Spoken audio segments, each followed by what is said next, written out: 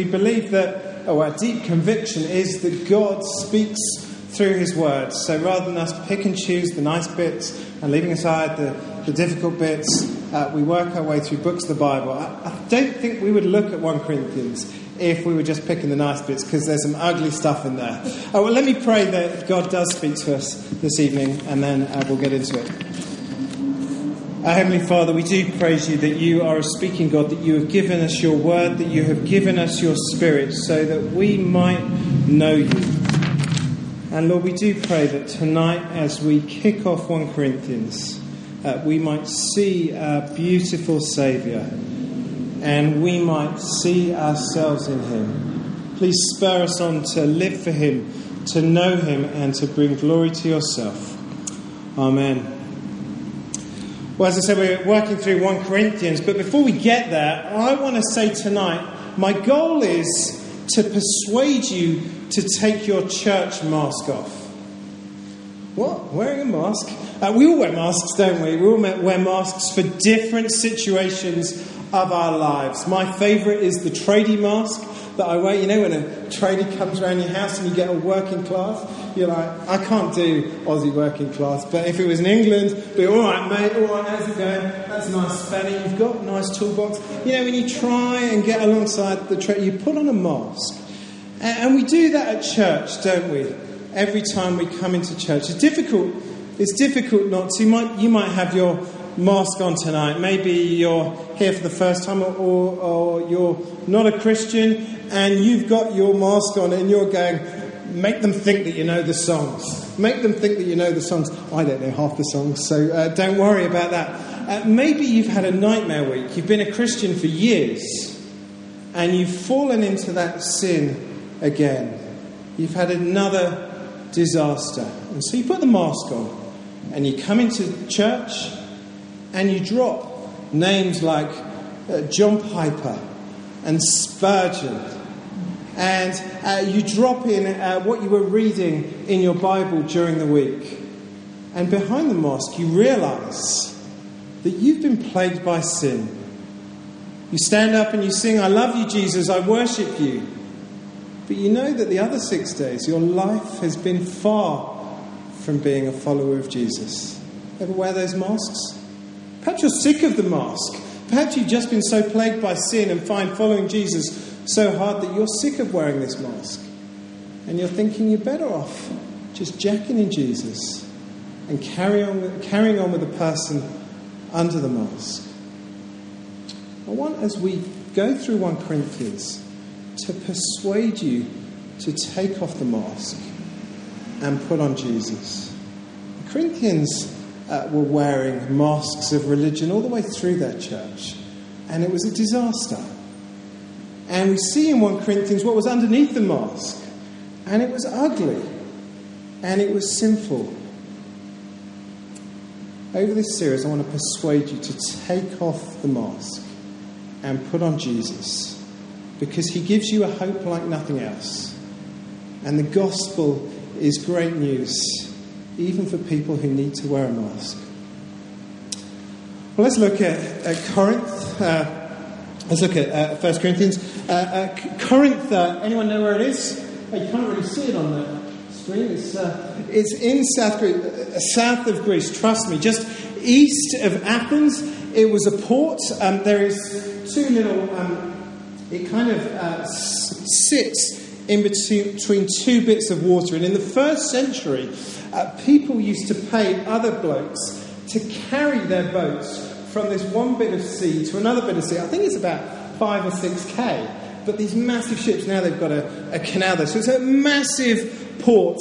It was destroyed by the Romans in 146 BC. And it lay ruined for just under 100 years before the Romans rebuilt it in 44 BC. And they made it awesome. The Romans made this city awesome. It was this cultural epicenter. It was like Melbourne. It was like the art scene of Melbourne with the harbour of Sydney. All the good stuff of all the good cities in the world. This cultural, sporting epicenter. It was awesome. It was the envy of the near ancient Eastern world. Here's a picture of what it looks like now. You can actually go to the new bit. It's a bit further, a few kilometres up the road. That's what it looks like now. But here's what it looked like then.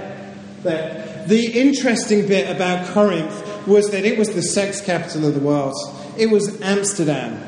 They had a temple to the goddess Aphrodite, and in the temple were 1,000 prostitutes. The men used to just go off to the temple. 1,000 prostitutes in a temple overlooking the city. It was so famous that to call a girl a Corinthian, to call a woman a Corinthian, was to call her a slut. It was the sporting, cultural capital, but it was also the sex capital. It was a city driven by money, sex, and power. And it had a disdain for authority. That's one of the things that the historians keep recording. They hated authority. They loved the individual. So if it felt good, do it. That was the vibe of Corinth. If it felt good, do it. And don't worry about authority. And the church in Corinth, well, it got consumed by its culture. Paul had spent 18 months, 4 years before this letter was written. Paul spent 18 months in Corinth. He was preaching the gospel. People were becoming Christians. The church was growing. And then 4 years later, it became one unloving mess of a church. There were factions and cliques. There was backbiting. There were lawsuits between members of the church. And sex got into this church as well. Sexual immorality was rife. There was neglect of marriage. There were guys going off to visit prostitutes. There was incest. This is how bad it was in the church in Corinth. One guy who we'll read about, he was sleeping with his stepmother. Now that was so bad that even the unbelievers in Corinth thought that was pretty twisted. That's what Paul says, that even the unbelievers don't tolerate this. And this was going on with one of the leaders in church. Disgusting. Their gatherings were chaos. They were showing off in their gatherings. Someone was speaking in tongues. Someone else was doing something else. They were showing off, putting on their masks, trying to show how Christian they were, dropping the names of their favourite preachers so that people would see how spiritual they were. We've all done it. We've all been there, all shown off. They were getting drunk over the Lord's Supper. So having the Lord's Supper, and people were using it for a booze up. And no one seemed to mind. That was the culture of the church. The culture of the city had come into the church. And it was one unloving mess of a church. Now, I want to ask you, how would you pastor that church? If you were writing 1 Corinthians, what would you say to that church in the opening paragraph? Let's do it with your neighbour for a couple of minutes. What would you say in the opening paragraph in a letter to that church, that mess of a church?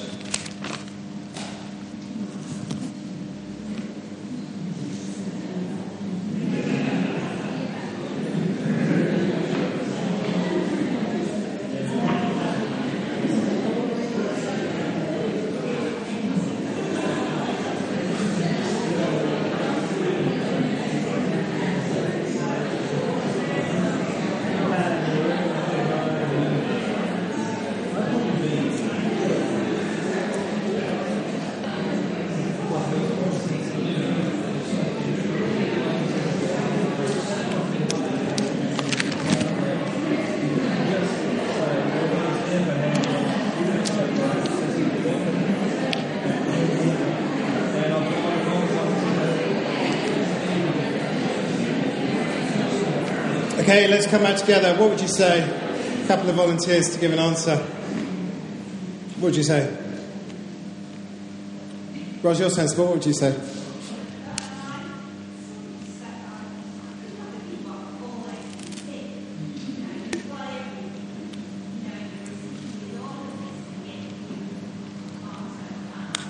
Yeah.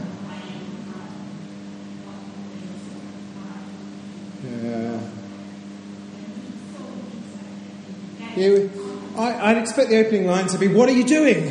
What are you doing?" What else would people say? What else would people... You're in strife, mate. I love it. Imagine if Al Stewart from Home and Away would say, "You flaming galahs." Yeah, you're in strife. What are you doing? Anyone else?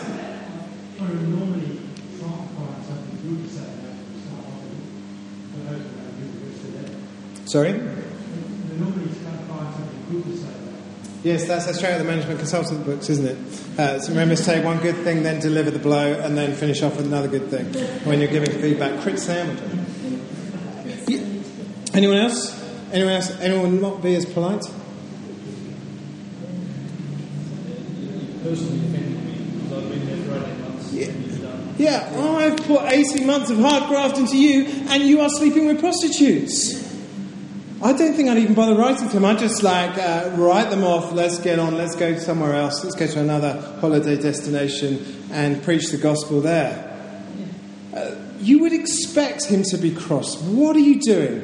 Look what you've done to God's church. You would expect him to start off cross. But the big surprise is, read verse 4. Have a look at verse 4 with me.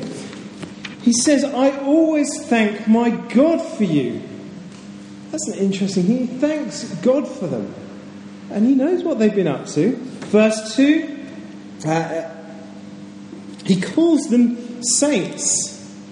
Now that is a bit ridiculous, isn't it? Because we know what they've been up to. He calls them saints. Some commentators think that Paul is being sarcastic here. And elsewhere in his letter, no doubt he is being sarcastic. But I think here he's genuinely being thankful. Why is he being thankful? Because he knows God still loves his church. We've called our series "God Still Loves His Church." Back on that, please. God still loves his church, despite the mess that Paul finds in Corinth, despite all the stories and scandals and rumours and ugliness that is going on in Corinth. Paul knows that God still loves his church, that he has got a plan for his world, to reach his world with the gospel. And he knows that when they fully realise that God loves them, then they'll start to change. That when they fully grasp how much God loves them in the depths, not a better version of themselves, how much God loves them in their depravity, then they will change. And we need to know that, don't we? That we need to realise that God loves us. He doesn't love the masked version of you. He loves the ugly, immoral version of you, not a better version of you. God loves you, and he sent his Son to die for you. So that's our goal in this series, to take off our masks and cling to Jesus, to fully embrace Jesus. I wonder whether you noticed in the opening 10 verses that Jesus appears 10 times, not quite every verse, but 10 times in the opening verses. Paul wants us to know what we have in Jesus so that we will take off the mask and embrace the Jesus that we have. Well, I've got 3 things to encourage us to take off the mask, 3 things from this text for us to know that we have in Jesus. Firstly, we're going to know who we are in Jesus. Paul tells us that. Secondly, he's going to tell us what we've been given in Jesus. And thirdly, he's going to tell us what we're part of in Jesus. So first point, know who you are in Jesus. And I wonder whether you notice Paul tells them that they are 2 things in Jesus. They are called and they are sanctified. They're called and they are sanctified. Did you notice the repetition of the term calling? So verse 1, Paul says, Paul, called an apostle of Christ Jesus. To the church at Corinth, actually the word for church means called out of, but to the church at Corinth, to those who are sanctified in Christ Jesus and called as saints, with all those in every place who call on the name of the Lord. Paul wants them to know that they are called by the Lord. Now, when Paul talks about the calling of the Lord, he's not talking about the kind of calling that I do when I tell my kids that dinner's ready and they need to switch the TV off. You know the thing? Johnny, dinner's ready, switch the TV off. Yeah, Dad. 5 minutes later, Johnny, turn the TV off. Yeah, Dad, still on. Now, the calling of the Lord is the irresistible call of the King. I wonder whether you knew that you were called by the Lord. The irresistible call of the King. You didn't accidentally stumble upon Jesus.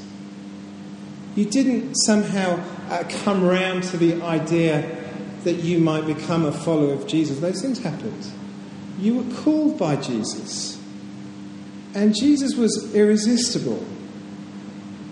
You didn't accidentally stumble across hearing the gospel. You hearing the gospel was beautifully orchestrated. All the little people, all the little events, all the little coincidences that happened for you to hear that Jesus died for your sins, to rescue you from hell, to save you for the new creation. All those little coincidences, you can talk about them over dinner. They were all beautifully orchestrated. God didn't get the wrong man or the wrong woman. He didn't mean to get some other bearded ex-rugby player called Pete, and he got Andy instead. No, he called Andy, the immoral, rotten Andy. And that is a beautiful thing, isn't it? It's a beautifully liberating thing that God knows what's under the mask. That God knows what's under the mask, and He called you to rescue you. Now that term that I said, with all those in every place who call on the name of Jesus Christ our Lord, that term, in every place who call on the name of the Lord, that is a massively loaded term. We heard it read in Malachi in the Old Testament. And what it describes is God's plan to call you and I, people who aren't Jews, to call people from every tribe, tongue and nation to call on the name of the Lord. God's big, the theologians call it, this big eschatological plan. I can't even say it. Can't let them spell it. His big plan is to call you, is to call Church by the Bridge, Blues Point Road. That is bizarre, isn't it? That we are the highlight of God's plan. You are the main game. He's called us. Well, He's also sanctified us. To be sanctified means to be made holy. To be made holy means to be a saint. To God's church at Corinth, who are sanctified in Jesus Christ and called saints. You read that and go, hello, have you seen my life? Have you seen my life, Paul? Have you seen the Corinthians' life? Did you know what they are up to? To be called a saint is to be called perfect. You see, God knows the moral mess that we are. He knows what we're like. He knows the secrets of our hearts. But yet, because of Jesus, He calls us saints. He calls us perfect in every way. Beautiful souls. Not the ugly, immoral people that we know we are in us, in our most deepest secrets. And Paul says that to the Corinthians. They are visibly immoral. And Paul says, you are the saints, you are the sanctified people in Jesus. That is beautifully liberating, isn't it? Beautifully liberating that we do not have to come to church with a mask. Ever go to those churches where they feel like Fitness First? You know, Fitness First, where people are running on the treadmill or on the muscle machines, I don't know what they call them, the machines, and are comparing themselves to each other. Ever go to one of those churches where people are comparing themselves to each other? Church shouldn't be like that. Church shouldn't be like a gym. I don't want Blues Point Road to be a gym where we come in, drop in John Piper and saying that we had a 20-hour quiet time yesterday. I want us to come in with our brokenness, take off the mask, and know that we are the saints of God. We are perfect because of Jesus, and we can bring our mess. This place shouldn't be like a gym. It should be more like the emergency room, where we bind each other up as we help each other to battle with sin and go out into the world to live for Jesus and love like Jesus. It's liberating. It's also levelling, isn't it? It means that there cannot be no one-upmanship. There can't be any cliques. There can't be one-upmanship. There can't be any showing off, because we're all rotten. There's no super holy Christians on our own, and there's no second-class Christians. There are only rotten sinners saved by grace, called saints because of the blood of the Lamb. God knows what's under the mask, and he still loves you. We're to know who we are in Jesus. Well, secondly, we're to know what we're given in Jesus. That's verses 4 to 9. And you might have noticed as it was read out, we get 3 tenses here in this little section. So we get past, present and future. So verse 4 is the past. I always thank my God for you because of God's grace given to you in Christ Jesus, that by him you were enriched in everything, in all speech and all knowledge. That is past tense. When you became a Christian, when you believed in Jesus, when you called upon the name of the Lord, he gave you this incredible grace. Grace just means undeserved gift. He gives us this incredible gift to be called saints. And here we learn that we are enriched in everything. Again, I'm constantly reading through 1 Corinthians going, you haven't really met me, have you? You haven't met me. In all speech and all knowledge? No, you haven't listened to my sermons. And it is incredible, isn't it, that we have been enriched in all speech and all knowledge. There was this class system in the Corinthian church where people were showing off and others were feeling inferior. But Paul says, no, you've been made equal. You've all been given the grace of God. You've all, in Jesus Christ, been enriched in everything, in all speech and all knowledge. And in a city where speech and knowledge were a big currency, that is a massive thing. Well, the present thing is verse 7, or I'll read from verse 6. In this way, the testimony about Christ was confirmed among you, so that you do not lack any spiritual gift as you eagerly await for the revelation of Jesus Christ. What are we like now? What has God given to us now in Jesus? Well, He has given us everything. We lack no spiritual gift. Ephesians 1:3 says that you are blessed with every spiritual blessing in the heavenly realms. You have everything.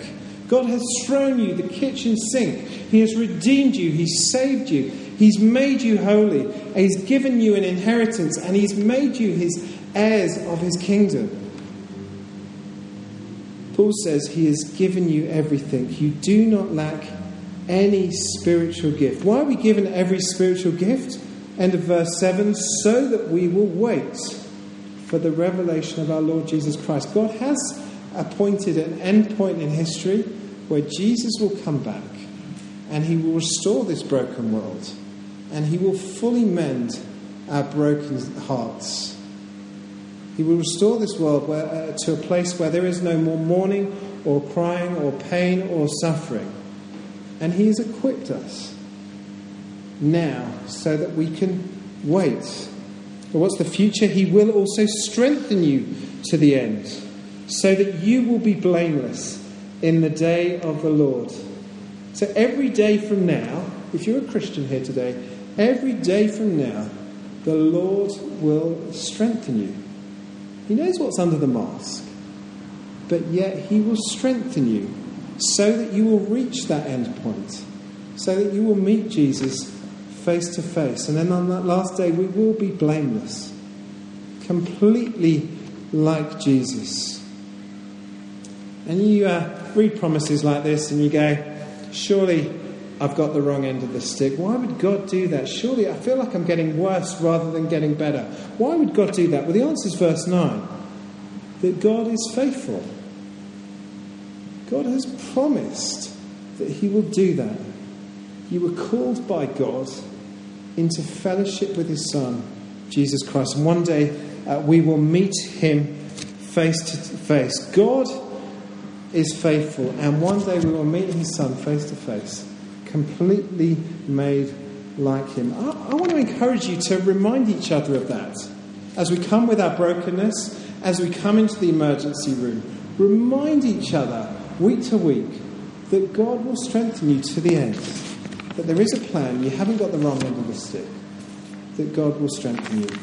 Well, we need to know what we're given in Jesus. Finally, we need to know what we're part of in Jesus. Let me read verse 10.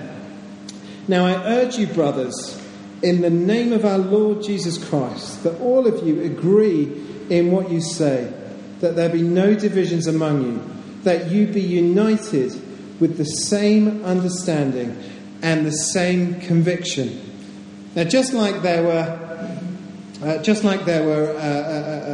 10 mentions of Jesus Christ in the first 10 verses, do you notice in this last section, 10 to 17, there are a bunch of other names. There's a repetition of other names. There's a repetition of I. And that is the heart of the Corinthian problem. Their divisions were caused by their masks, if you like. They came into church with their religious masks on. Do you see verse 12? One person was saying, I'm with Paul. The other person was saying, I'm with Apollos. Another person was saying, I'm with Cephas. And someone else was saying, I'm with Christ. These divisions were happening not because these people were teaching different gospels, but because these factions and cliques were centering around the different preachers that were around in these. There were a bunch of small little churches in Corinth. These different sects and tribes were forming around the different preachers. And it really was just one of those masks that you put on, like when you name drop John Piper, or you name drop, I go to church by the bridge, when you're at another church. We've all done it. They were causing these divisions, and people were just trying to be pious. They were saying, I'm with Paul, I'm with this other guy, Apollos, I'm with Cephas. And the real pious one, people do this, I'm with Christ. I just like to keep my Christianity real. I just stick to the Bible. I stick to Jesus. I'm not one of these preachers guys. Now, this was a real problem. And a lot of the problems that we see in the rest of the book were caused by this showing off. By these little cliques and factions within the church. And it was a huge problem. And Paul says to them, I urge you, brothers, in the name of our Lord Jesus, that you agree in what you say, that there be no divisions among you, that you be united with the same understanding and the same conviction. Now, we've got to take that on board. I came to Sydney 9 years ago now, and I've got to say that Sydney and Christianity in Sydney has got to be one of the most tribal places I've ever been to. I totally didn't get it for the first 5 years of me being a Christian here. And I kept asking quite innocent questions to the wrong people. And really dropping all this church politics and putting my foot in it around the place.